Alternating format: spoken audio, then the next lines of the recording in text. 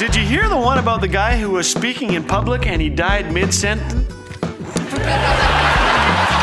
Thanks for joining us today. You're listening to Laugh Again with Phil Callaway. You get a little older and strange thoughts enter your head.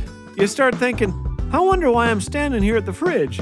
Or why can't I remember the name of what's-his-name? You also think about your last words. What will they be? I think I shall ask my children to come close and I'll whisper, I left $1 million in the... Well, what will you say? Beam me up, Scotty? Some famous people have left behind famous last words, and some of them are very silly. Here are a few. Comedian Bob Hope died in 2003 at the ripe old age of 100. When his wife of 34 years asked him where he wanted to be buried, Bob Hope quipped, "Surprise me." Dominique Bowers was a grammar expert. He said with his dying breath, I am about to, or I am going to, die. Either expression is correct. Another passionate grammarian was Thomas de Mahy. When condemned to the guillotine, he read his death warrant and remarked, I see that you have made 3 spelling mistakes. American actor Vic Morrow's last words were, I should have asked for a stunt double.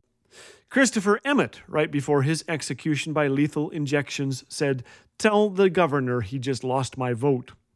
General George Sedgwick was a military officer during the American Civil War. Some of his last recorded words were, they couldn't hit an elephant at this distance.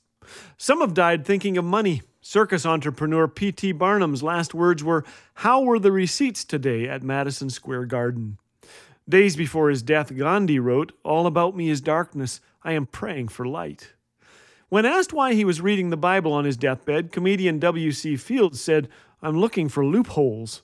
Well, he wouldn't have to look far. There is a divine loophole. Before his death, some of Jesus' last words were, it is finished. He accomplished what he came to do.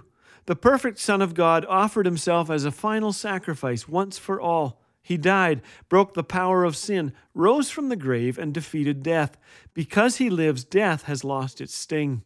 Charles Dickens, the famous novelist, believed that. His last words were, I commit my soul to the mercy of God through our Lord and Savior, Jesus Christ. Through the centuries, doubters have been in awe of how Christians die.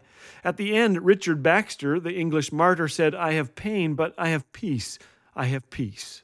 D.L. Moody, the American evangelist and publisher, awoke from sleep shortly before he died and said, earth recedes, heaven opens before me. If this is death, it is sweet. There is no valley here. God is calling me, and I must go. Moody's son said, no, Father, you're dreaming.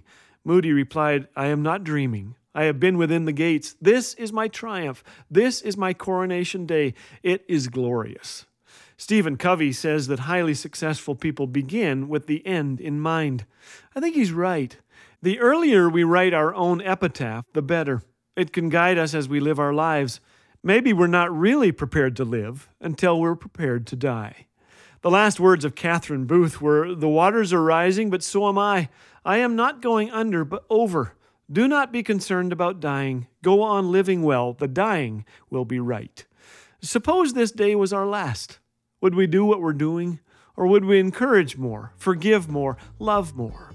If so, let's do it. Let's encourage and give and forgive and love like there's no tomorrow. And should tomorrow arrive, let's start over and do it again. Perhaps on my deathbed, I shall have my kids lean close and I will whisper, listen up. This is the last time I'm going to say this. What a joy it is for us to know that in some way, somehow, Laugh Again is playing a part in uplifting and strengthening God's people. Thank you for your encouragement and support. You make this ministry possible. Your continued prayers mean so much. For information or to donate, call 1-800-663-2425 or in the U.S., 1-844-663-2424. Laugh Again. Truth bringing laughter to life.